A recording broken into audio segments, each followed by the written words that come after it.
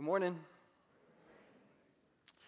Welcome to North Sub. I'm Tim, one of the pastors here, and if you're a guest of ours, either here or online, thanks for spending the morning with us.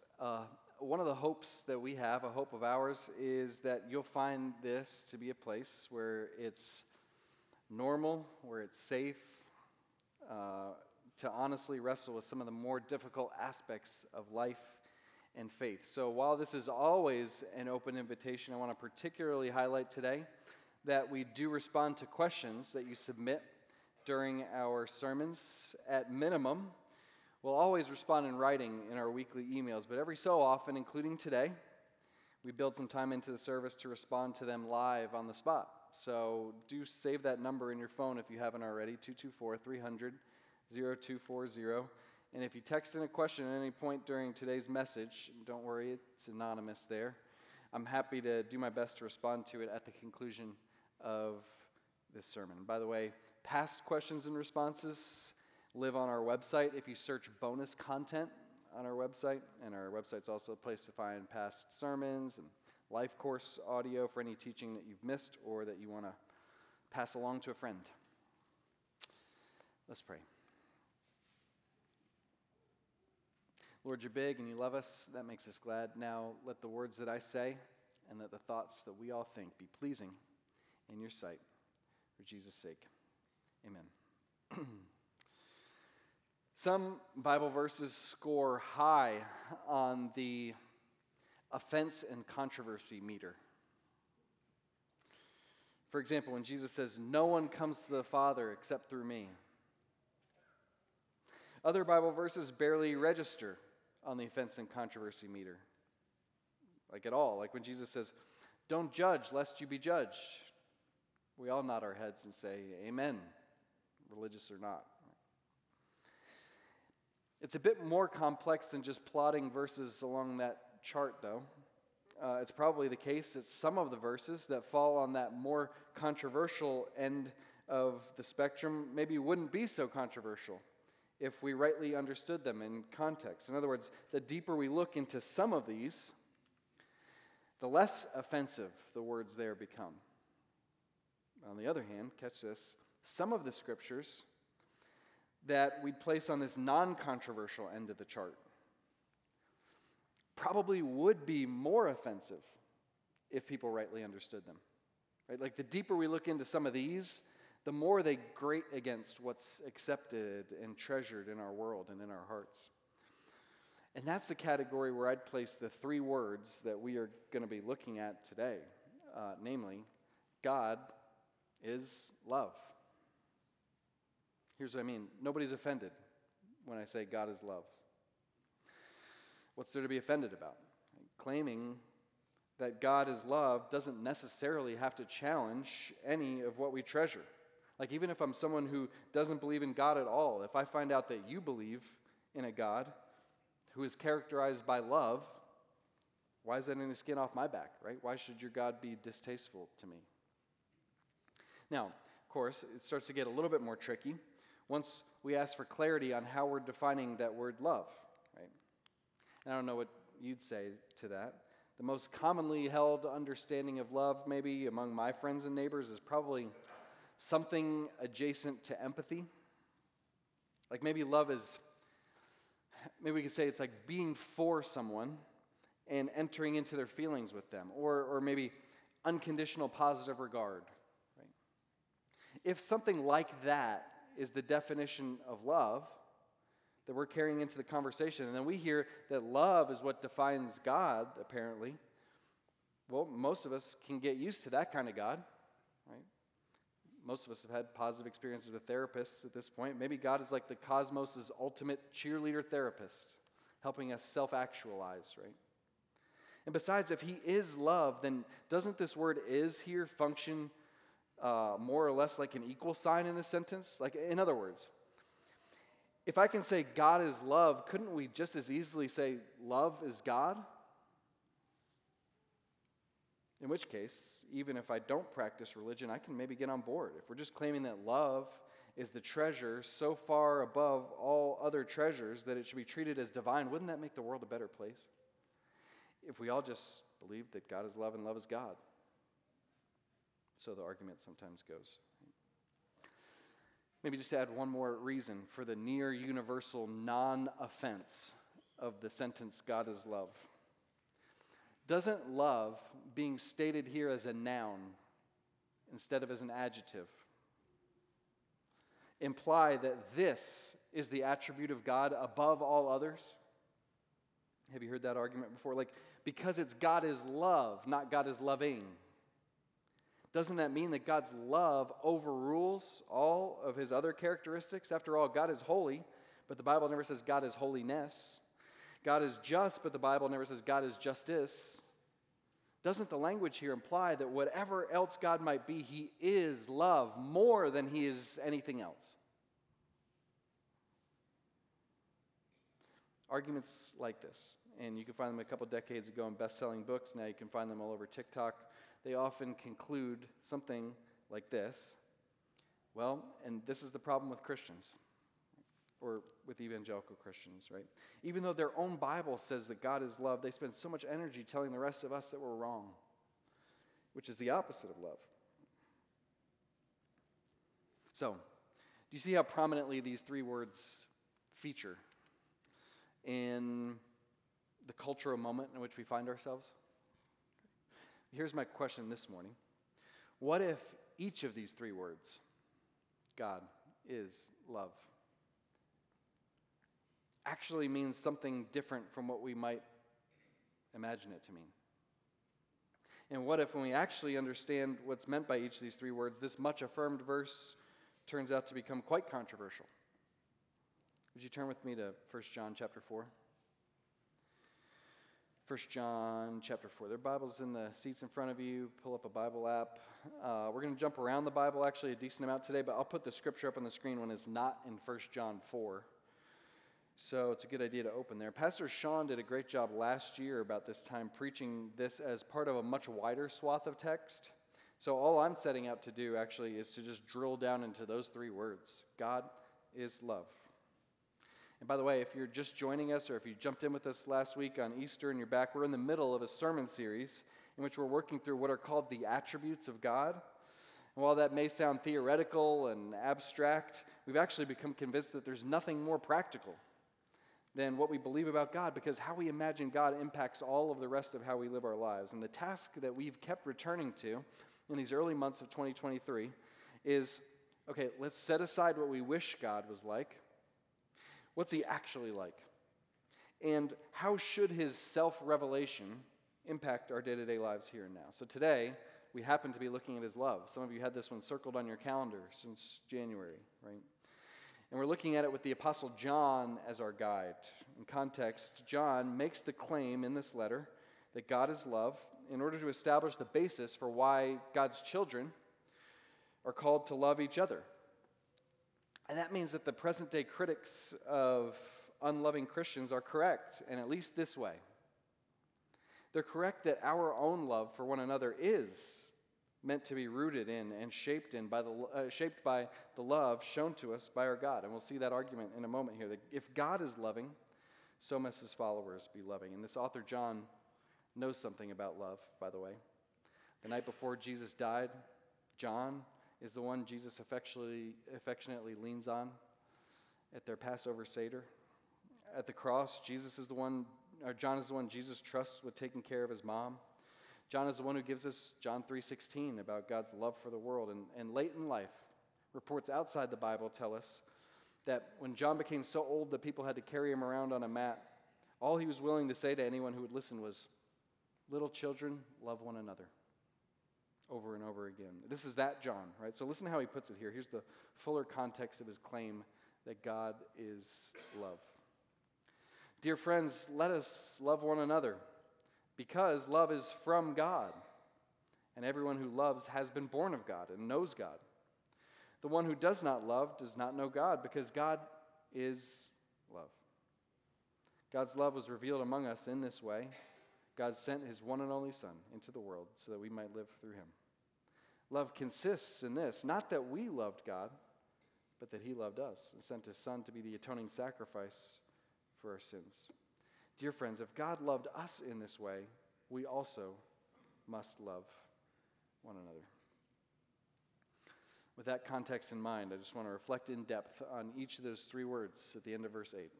God is love. First, God. God. The claim being made here isn't just that the ultimate is love, or even that love is love. The claim being made here is that the God that John grew up worshiping as an observant Jew, the God spoken of in the Hebrew Bible and then revealed in Jesus Christ, that God is love. It's like school teachers in the room will appreciate this. Sometimes students tell you stuff about their families, right? Sometimes students tell you a lot about their families. I remember from my days as a teacher. So say a student declares one day, "We live in a big house because my dad sells drugs." But then when you go on LinkedIn to do some research, because of course you do that as a teacher, you see that dad's in the C-suite at Pfizer. That context changes things, right? Like it adds some needed information to flesh out the meaning of the original claim, right? It's a little bit like that when we say God is love, I think. Like if we didn't have any context, if we didn't know anything about this God, we might imagine his love to be any number of things. But once we realize that the one we're talking about is the God of the Bible, we realize that a whole 66 books of context need to be brought to bear on this statement that God is love. For example, whatever we end up discovering about his love, it can't negate that he's holy to the nth degree.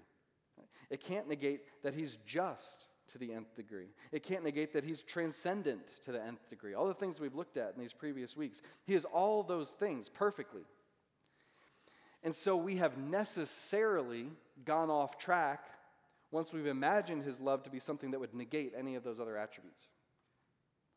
God is one, Deuteronomy 6, right? So, and this God who is love is the one God, not internally confused or conflicted, but possessing attributes that are all interconnected. So he's holy in his love. He's loving in his administration of justice, etc.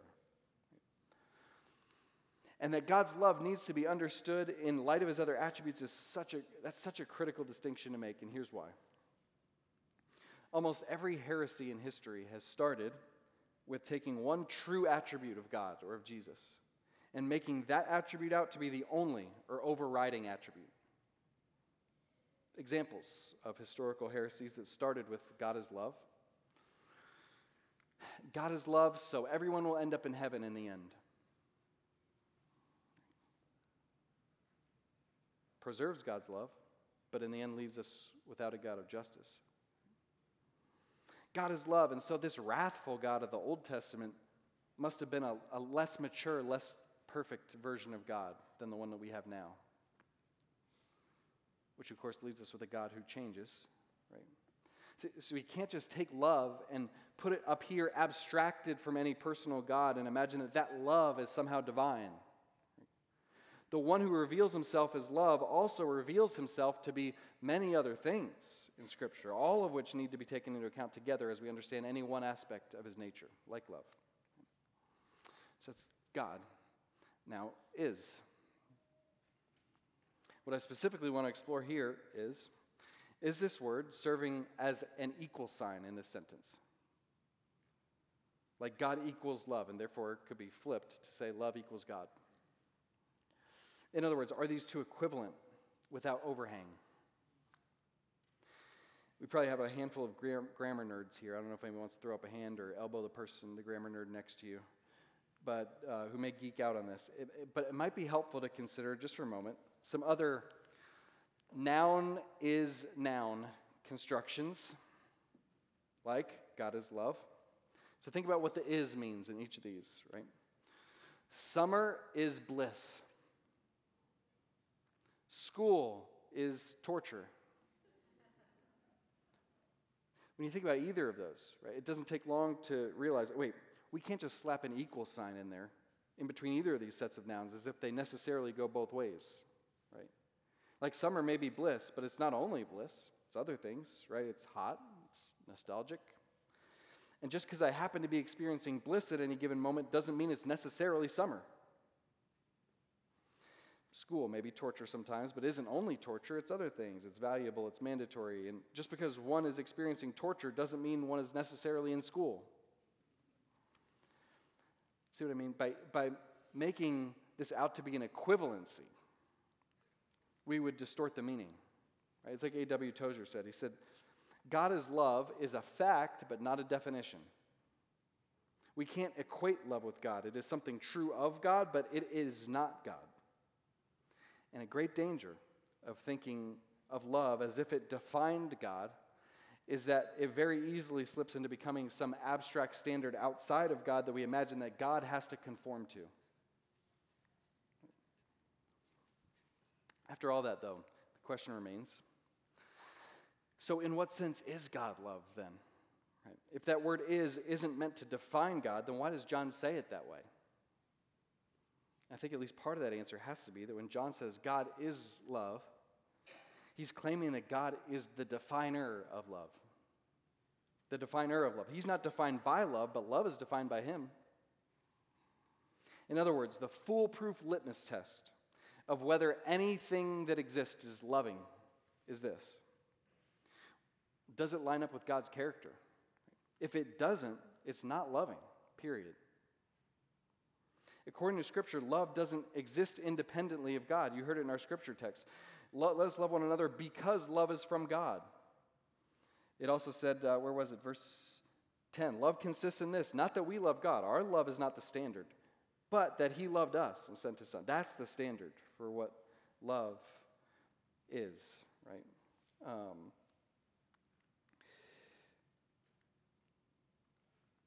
That means we can only really be confident of what love is by looking to him and by holding every other so-called love up against that measuring stick.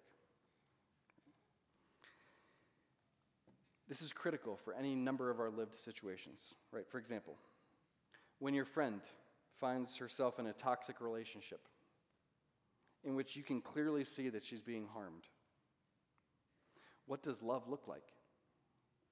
Is it really unconditional positive affirmation of all choices she's making, or does love sometimes warn against what will bring harm?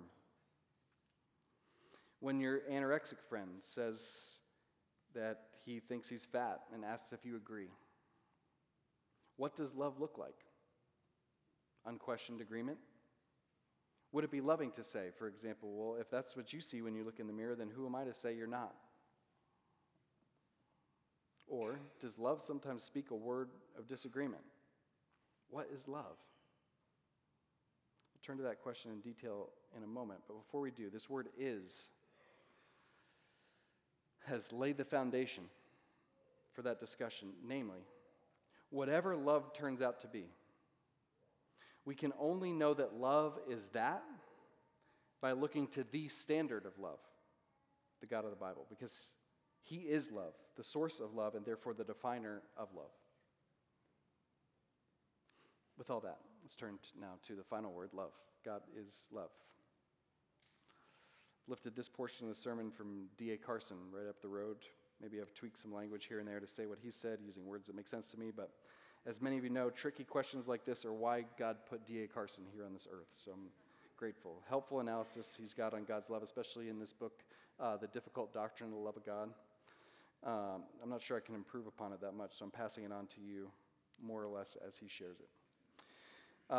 When the Bible speaks of God's love, whether in narrative or poetry or prose, it's not always the unconditional positive regard or unquestioned affectionate affirmation that we'd imagine. Actually, there are at least 5 ways in which Scripture can talk about God's love. In other words, God is love in at least these 5 senses of that word love. As we're thinking through these, remember that a primary goal of this exploration is to get our own definitions of love to better match what the Bible says love actually is, as defined by God. So God is love in that, number 1, he experiences love within himself. He's love in that he experiences love within himself. This is what we might call the intra-Trinitarian love of God. It's existed since eternity past, Father, Son, and Spirit in this loving dance together before God had even created anything. So examples of where we see this love in Scripture. John 3, the Father loves the Son and has given all things into his hands. Father loves the Son, John 5, but it's not just the Father that loves the Son. Jesus says it too. On the contrary, so that the world may know that I love the Father, I do as the Father commanded me. There has been this love that has existed within the Trinity from before anything was ever created that serves as the foundation for all other loves that we know and experience. Second, God is love in that he lovingly provides for everything he has made. God is love. Now it's a love for all of creation generally.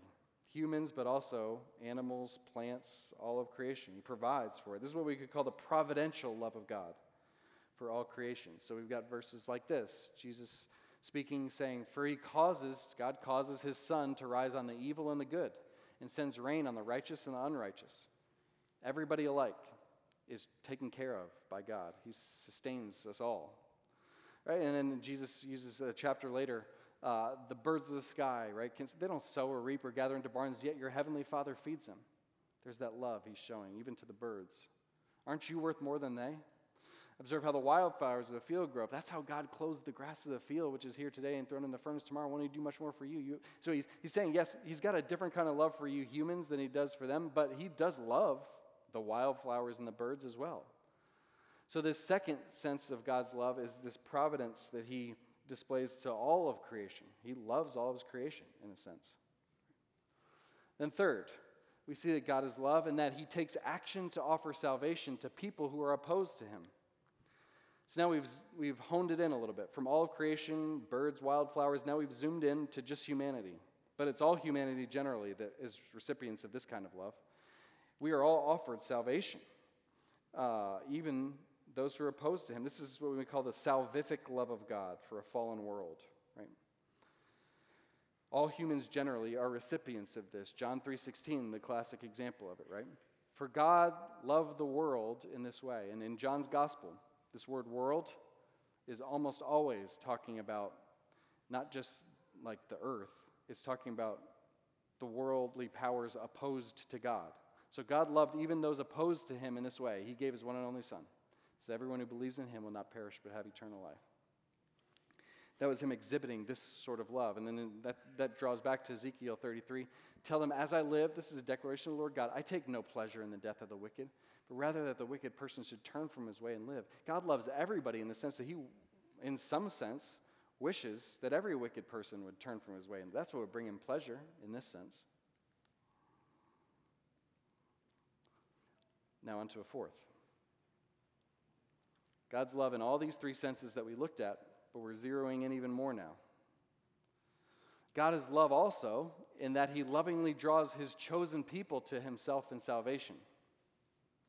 He lovingly draws a subset of all humanity, his chosen people, to himself in salvation. Not every human is a recipient of this kind of love, right? Just as a bridegroom loves his bride in a way that he doesn't love every other woman, generally speaking, so God has an analogous love for some people, his people, that he doesn't have for other people. This goes beyond the general offering of salvation that we saw in this third one. Now God's not just offering salvation, this is the particular, effective love of God for the bride that he's chosen, such that it actually saves us. For example, Deuteronomy 10 in the Old Testament, the Hebrew Bible, God chose his people, Israel, one family out of all the families on earth, and he set his particular love on them in a way that he didn't set his particular love on every other family on earth, not yet. So he says, the heavens, indeed the highest heavens, belong to the Lord your God, as does the earth and everything in it. Yet the Lord had his heart set on your fathers and loved them. He chose their descendants after them. He chose you out of all the peoples, as it is today. That's a love that he had for Abraham's family and Isaac and Jacob's family that isn't ever said to be had for all the rest of humanity generally. He loved them in that way out of all the peoples. And then in Malachi chapter 1, I've loved you, says the Lord, yet you ask, how have you loved us? And then he goes to Jacob and Esau comparison. Wasn't Esau Jacob's brother? Even so I loved Jacob, but I hated Esau.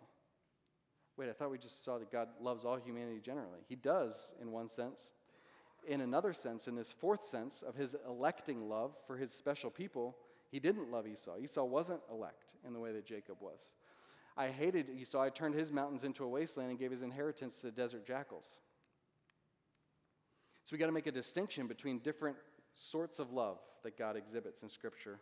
And this differentiates. Esau is on the receiving end of some of that sort of love, but not on other sorts of that love. Finally, the Bible can also speak as though God is love and that he loves his people who obey him. With that last phrase being the key, who obey him. Unlike the previous one that had nothing to do with our obedience, God just sets his special affection on who he wants to. This is a love for his people that's conditioned on obedience. Conditioned on obedience. For example, Jude 21, keep yourselves in the love of God, waiting expectantly for the mercy of our Lord Jesus Christ for eternal life. John 15, as the Father has loved me, I have also loved you. Remain in my love. Exodus 20, showing faithful love to 1,000 generations of who? Of those who love me and keep my commands. There's a condition. It's conditioned on obedience, this sort of love.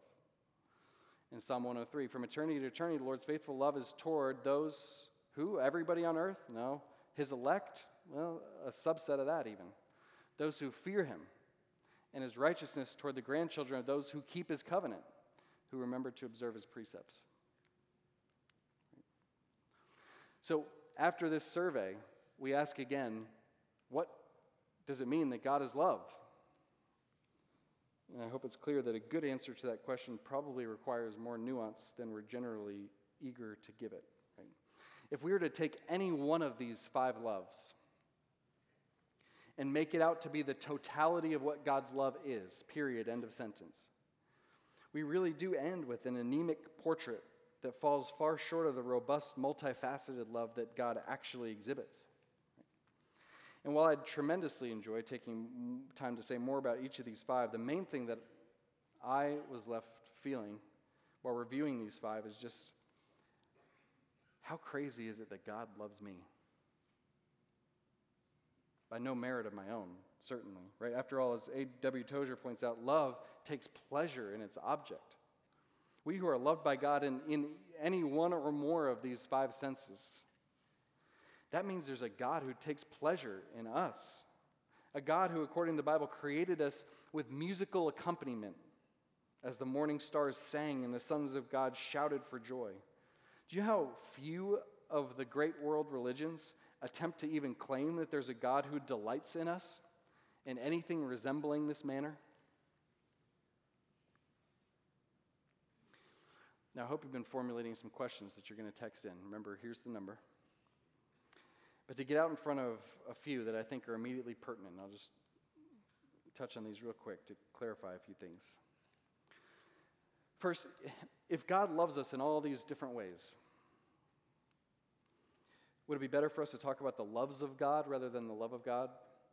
And probably the answer to that is no. It's probably better to understand these as interacting with each other, as explaining each other, as overlapping with each other. Like God's not selecting from this menu like love number 3 today, and okay, let's employ love number 2.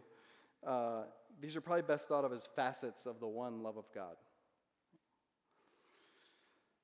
Another question, do we need to throw out some of our cliches about God's love? I think the answer to that is probably yes, right?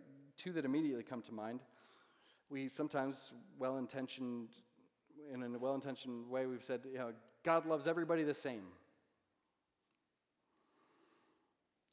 And as we've seen, well, he does lovingly provide for all of us. So, yeah.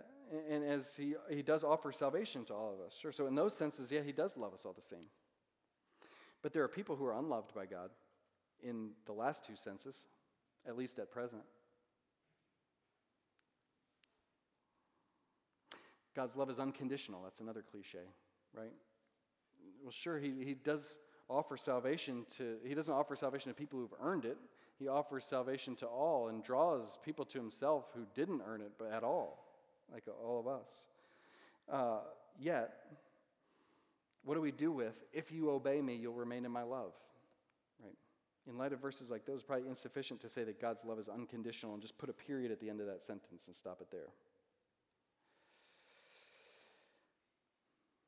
Another question. Why does God love us? In light of all this, why does he love us? Certainly it's not because we're lovable. It's because it's in his nature to love, and he can't violate his nature. Like, take a look at Deuteronomy chapter 7. I'm going to read this in full, even though it's a little bit longer. This is God explaining to Israel why he set that love number 4 on them. Why did he show this kind of love to Israel and not to the other families on earth, right? They're starting to think, well, it's probably because we're so great. He says, no. The Lord had his heart set on you and chose you, not because you were more numerous than all peoples. You were the fewest of all peoples. But because the Lord loved you and kept the oath he swore to your fathers, he brought you out with a strong hand and redeemed you from the place of slavery, from the power of Pharaoh, king of Egypt. Know that the Lord your God is God, the faithful God, who keeps his gracious covenant loyalty for 1,000 generations with those who love him and keep his commands. See, the reason that he grounds this whole thing in is that it's because he loves you because he loves you. Right? The Lord loved you because he loved you. He wanted to keep his oath he swore to your fathers. Why did he swear the oath to your fathers? Because he loved you. Right? God chose to set his love on this particular people group. And it wasn't because of anything lovely about them. If you read all of chapter 7 and chapter 10, it goes into more detail about this. There's nothing lovely about us that made God love us, any of us. It's because of who he is and his character and nature. So what does that mean about us and our love for others? Why are we supposed to love others then? Specifically, are we supposed to love people because of some qualities we see in them? Or because we're children of a God who's love? Of course, the answer is the latter, right? We love because we're children of a God who's love. And when we hear that, some of us younger folks maybe say, that's a recipe for an unromantic, bland sort of love, right? But maybe we could ask the 80 and ups here. Is it unromantic to love someone not primarily for who they are, but primarily because of who God is? I'm not so sure. Neither was Elizabeth Barrett Browning. Here's a poem she wrote to her husband. You're not going to be able to see it too well unless you're watching online. I'm going to read it, though, out loud. It's got kind of ancient language, but I'll walk through it. Okay. She writes this to her husband. If thou must love me, let it be for naught except for love's sake only. Do not say, I love her for her smile, her looks, her way of speaking gently. For a trick of thought that falls well with me, and search has brought a sense of pleasant ease on such a day. For these things in themselves, beloved, may be changed, or changed for thee, and love, so wrought, may be unwrought so. Neither love me for thine own dear pities, wiping my cheeks dry. A creature might forget to weep, who bore thy comfort long, and lose thy love thereby. But love me for love's sake, that evermore thou mayest love on through love's eternity. Flowery language, but notice, don't love me for my looks. Those can change. Don't love me for the way I talk. I might have been having a good day, and tomorrow might be different. Don't even love me because of the experiences we've had. Wiping my cheeks dry, right? What happens if our experiences aren't as good in the future? In other words, don't love me because of anything about me. Anything I am, anything I do, that can all change. The only way I can have confidence that your love will continue, she says to her husband, is if you love me because of love. If you love me for love's sake. And that's why God loves us. For his own sake, right? Thank God that he does. Not because of anything lovely in us, but solely because of the love that exists within himself. That's what keeps him loving us. And so, too, that's why we're called to love one another. Look again at 1 John 4. We're called to love here. There's no mention of anything about, well, if the people that are out there are lovely, and they're doing lovely things, and they're acting in lovely ways, then love them. None of that, right? Why love? Because God is love. That's the ground for it, right? If he's still love tomorrow, then you keep loving others tomorrow, right? And you can imagine high school students' faces when Sarah and I tell them that we stay married not because we love each other, but because we love God. And that we love each other at this point not because the other is lovely, but because God has called us to, first and foremost. They say, what? I would be so sad if my spouse said he loved God more than he loved me, right? And that's when Sarah and I are like, honestly, that's the most reassuring thing that we could ever hear from each other, right? Because I'm going to change, for better sometimes, but sometimes for worse. She's going to change, for better sometimes, sometimes for worse. But our marriage is based on a God who never changes. And if it's based on a God who never changes and who always loves us and calls us to always love each other, that's the only way that I could ever really be confident that she's going to keep on loving me. And while we've said all along that the point of this series isn't to get practical tips for living, we've also said all along that this is practical, to study God's character and nature. And you can see an example of that, right, in what we've been talking about here. God's love is practical, first and foremost, because how we imagine God's love will shape everything else about our lives. But it's also practical because God's love is one of those so-called communicable attributes, meaning that we're called to imitate him in his love. And so that's our big idea for today. Let's let our love increasingly take the shape of God's. Let's let our love increasingly take the shape of God's own love. That sort of love might be different from what Disney movies and Taylor Swift told us love is. The Disney movies and Taylor Swift may get some aspects of it right. But that out there is not our standard. Let's let our love increasingly take the shape of God's. And that means, on one hand, that if our fundamental posture toward the world is one of opposition, we may be out of line with a God who loves the world, and who loves the world so much, in fact, that he was willing for that love to cost him dearly. Do our hearts go out in love to even the most hostile in this world? As Jesus' heart did, as he looked in love at the rich young ruler, and as he even prayed for his executioners. Do we love like that? On the other hand, desiring for our love to increasingly take the shape of God's own love means that we cannot and must not unquestioningly affirm what harms. More than one pastor has pointed out that the opposite of love isn't hate, it's indifference. And why? Because true love actually requires hate. Just as you can't claim to love Jewish people without hating the Holocaust, God's love for us is seen in part by his hatred for that which would harm us. And as it turns out, much of what would harm us is the sin in our hearts.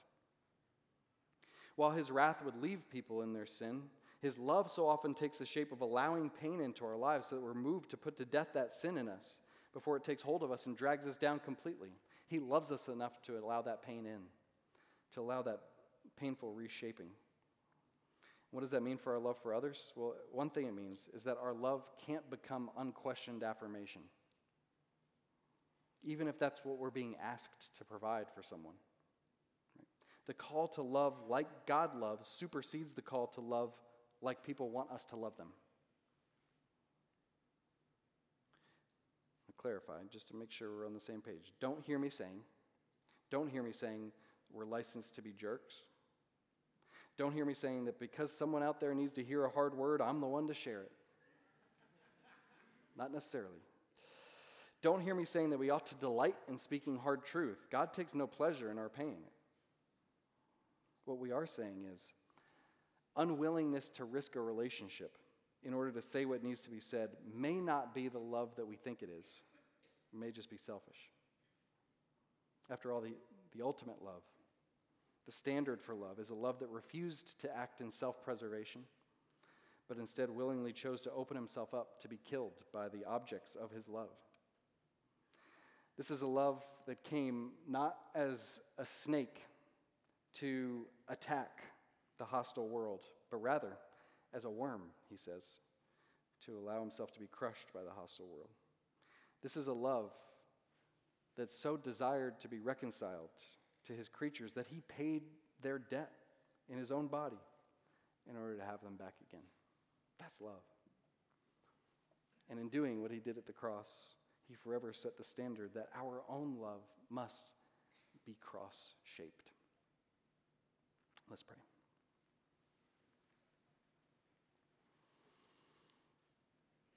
God, we thank you for your love.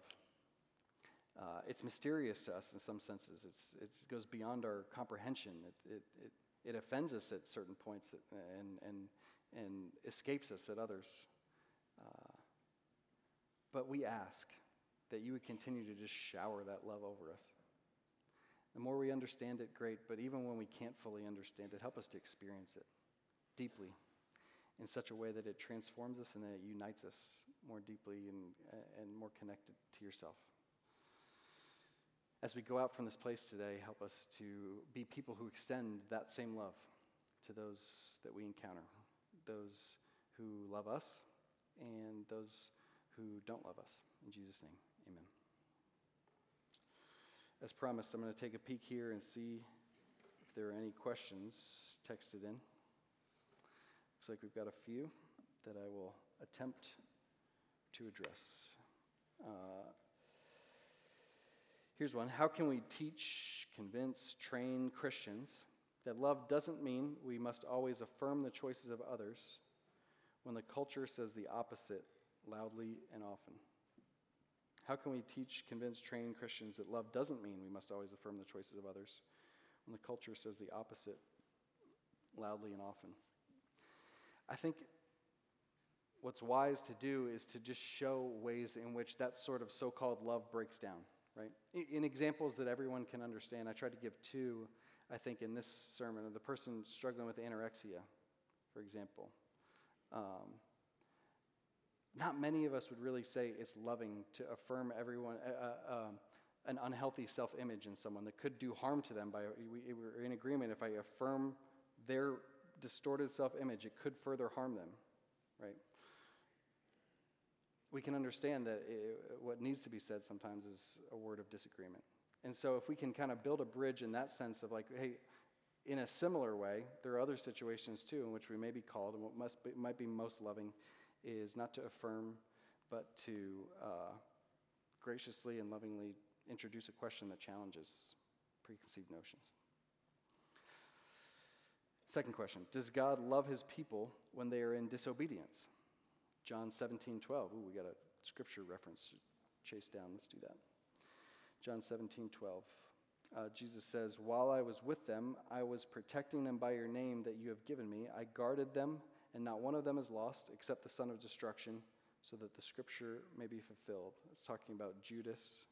So does God love his people when they're in disobedience? I think that answer is yes, certainly in at least one sense, in many senses, at least two or three of the senses that we looked at, right? In the same sense that God loves everybody, in the same sense that God loves all his creation, same sense that if that person does belong to his people, then he loves them in that electing sort of love still. But there's a sense in which we won't experience the fullness of his love for us when we are in a pattern of deliberate disobedience, because that remaining in my love is something that we're not doing. And so we find ourselves, and some of us have experienced this, like for a season, it feels like we're unable to access that love. We can't feel loved by God in the same way anymore. And part of it is because we're in that sin, and that has precluded us from experiencing that fifth sense of the love of God that's conditioned on obedience. Here's another one. How do we reconcile love 3 and 4? So 3 was the one in which God offers salvation generally to all humanity. 4 was specific love for the elect. God loves everyone, but only draws some people to salvation. How do we explain that to a neighbor who says God is evil for making people be sent to hell? I think that the bride analogy is one that has been helpful for me, right? So I was thinking about this morning, like, I've got a best friend that I love so much, and I know he loves me so much. We have hugged each other and wept together without saying a word for like 10 minutes straight when it was time to part company. We have been there for each other for 20 years now, through thick and thin. I know for a fact he would be there for me, no questions asked, anytime I need him. Yet, if I said to him tomorrow, hey, brother, like, I just need you to know, like, I've got a love for Sarah that I don't actually have for you in the same way, that wouldn't diminish at all his experience of my love for him. He'd be like, yeah, of course, I know how much you love me, and that doesn't reduce it. It's a different sort of love. And so because God has a fourth sort of love for his elect, a bride sort of love, there's no reason why that has to diminish in any way the great, tremendous love that he has for all of humanity, that he would extend salvation to all and desire that all would be saved in that sense. And so maybe I'd get at it that way. Finally, last question here. What does it look like in a practical sense to grow in the faith and heart knowledge of God's love? And that's so important because we've got prayers in the New Testament in which Paul is praying for these churches that we would grow in our knowledge of God's love, like the breadth and width and height and depth, but also in the experience of God's love. And so it's not enough for it just to be something that comes in our head. Sometimes when the picture adjusts in our head, it can do something in our hearts, but it can't be reduced to just head, right? Just head knowledge. And so in a practical sense, to grow in the faith and heart knowledge of God's love, for me personally, has required, there hasn't been able to be a shortcut to it besides time spent with God. Time spent with God in worship. Time spent with God clearing out all other tasks and things I'm doing for him to just be with him in his presence, maybe in silence or maybe reflecting over and over again on something simple from his word or a simple song. But as we do that and take the time to be in his presence and allow him to do that and we ask for it, that's a prayer that he is delighted to grant, to shower his love on us in a way that we can experience. He doesn't promise that in every season we will feel it. There will be dry seasons, and sometimes by no sin of our own. Yet, like Jacob, we wrestle with him. Say, God, give me that blessing. I'm not going to stop wrestling with you till you give me that blessing. Let me experience your love. I'm going to come back to you again tomorrow, and I'm going to ask you to do it. I'm going to keep asking you for it until you do it. He will in his time. Let's close out and worship together with one more song. Thanks for those questions.